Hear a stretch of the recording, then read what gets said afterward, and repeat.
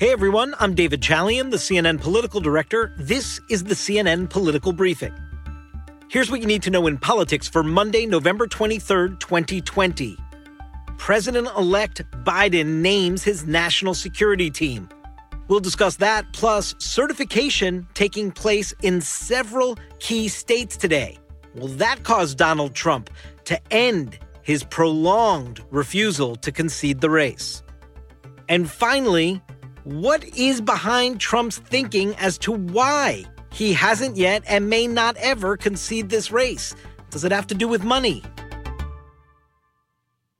President-elect Joe Biden's transition team announced the heavy hitters of the national security team that will be formed around President Biden when he takes the oath of office in January, should the Senate confirm them. And it has got longtime Biden advisors and longtime experts in the areas that Biden is tapping them to lead.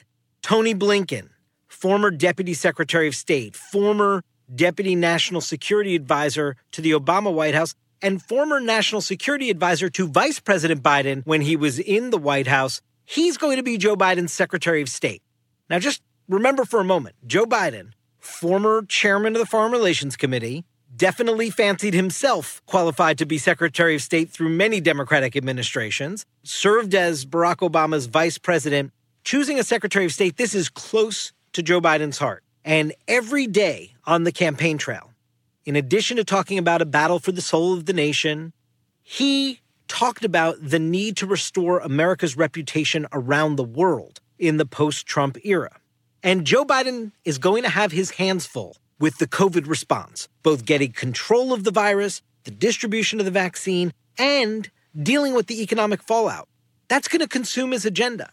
So putting in somebody with whom he's had a decades-long relationship and whose trust he clearly has, this is a sign that Joe Biden is looking to draw an instant contrast with the Trump administration. He's not bringing in some outsider like Rex Tillerson or some loyalist like Mike Pompeo has proved to be. No, he is bringing in somebody who has expertise at the State Department, on the National Security Council, has done this in previous administrations, and has advised Joe Biden for years, somebody from his inner circle. That is his message to state capitals and foreign leaders around the world that the U.S. is back in fully engaging. And here is somebody you all know in the foreign capitals to represent me. And you can trust his word is my word while I'm over here trying to resolve and manage this COVID crisis. That's the message Joe Biden is trying to send with a pick like Tony Blinken as Secretary of State. But that's not it. The Biden team announced Alejandro Mayorkas is going to be Secretary of the Department of Homeland Security, should he get confirmed, the first Latino to lead the Department of Homeland Security. Jake Sullivan, National Security Advisor in the Biden administration. Linda Thomas Greenfield is being tapped for the U.S. Ambassador to the UN. She is a longtime Foreign Service officer. Avril Haines is going to be tapped as the DNI, the Director of National Intelligence, the first woman to ever head up and oversee the entire intelligence community. And back from retirement, well, I don't know if he ever really retired, but former U.S. Secretary of State John Kerry has been tapped by Biden to serve as a special presidential envoy on the climate crisis. And that role is going to be a role that has a seat on the National Security Council. For the first time ever, climate is going to be a dedicated seat on the president's National Security Council. Now, this is taking a heavy hitter, a well-known name, putting him on the National Security Council on an issue that Joe Biden said is the most threatening issue to society, to the global community. And by putting Kerry in that role, he's indicating that he is taking it really seriously.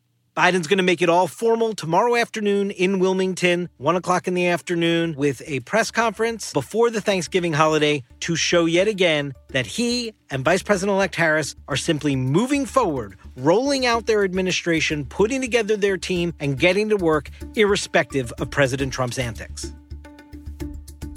Now, here's what else matters today.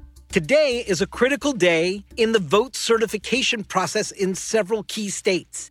In Michigan, Today is the date that the vote gets certified. You know that Joe Biden has a lead of more than 150,000 votes in that critical battleground state. That has not stopped Donald Trump from trying to twist arms to get Republicans to not certify the vote there. Not at all clear that that is going to happen. We are watching to see if that process moves forward. In Pennsylvania, the counties are certifying their vote. We've already gotten the big county out west in the Pittsburgh area, Allegheny. We are told to expect Philadelphia County to certify later today. Once those counties are both certified, there's almost no way in which Donald Trump has an argument that he could somehow overtake Joe Biden's lead in Pennsylvania. So that vote also will get certified on a county-by-county basis today in Pennsylvania. And the same in Arizona. All the counties in Arizona will certify their vote today. And Joe Biden's narrow victory in that state is going to hold as that vote gets certified. This means Joe Biden will have been certified the winner in enough states that get him to 270 electoral votes in terms of those critical battleground states that Donald Trump can keep sort of spitting in the wind if he wants on contesting the election. But these certification deadlines are being met. And as long as they're met by December 8th, the electors are going to be sent to the state capitals on December 14th, and it is those slate of electors, in the case of the states I'm talking about, today, Arizona, Michigan, Pennsylvania, Joe Biden electors, those are the electors that the House of Representatives will be required to accept when it tallies the Electoral College votes in January. So today is a big day for Joe Biden to be moving forward in this process of officially becoming president-elect.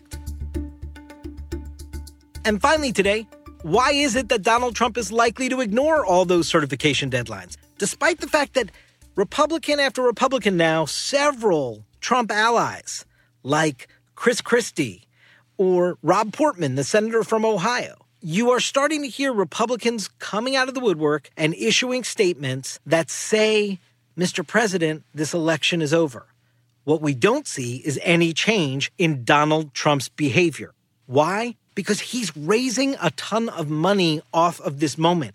And it is money that can be used in his post-presidential life. He has formed this leadership pack, and Donald Trump is able to use this moment of engaging his base of support. And we know, with some 74 million votes, his base of support is pretty fired up about Donald Trump. And so he's engaging them on this notion of a contested election, and it is getting them to hit the donate button.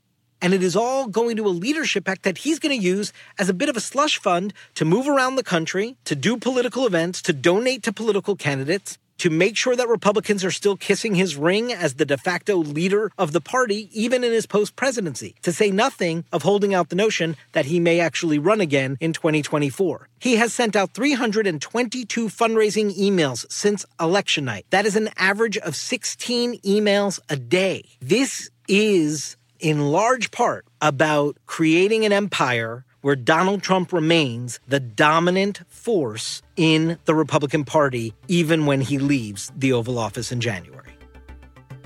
That's it for today's political briefing. Thanks so much for listening, and please take a moment and be sure to subscribe wherever you get your podcasts.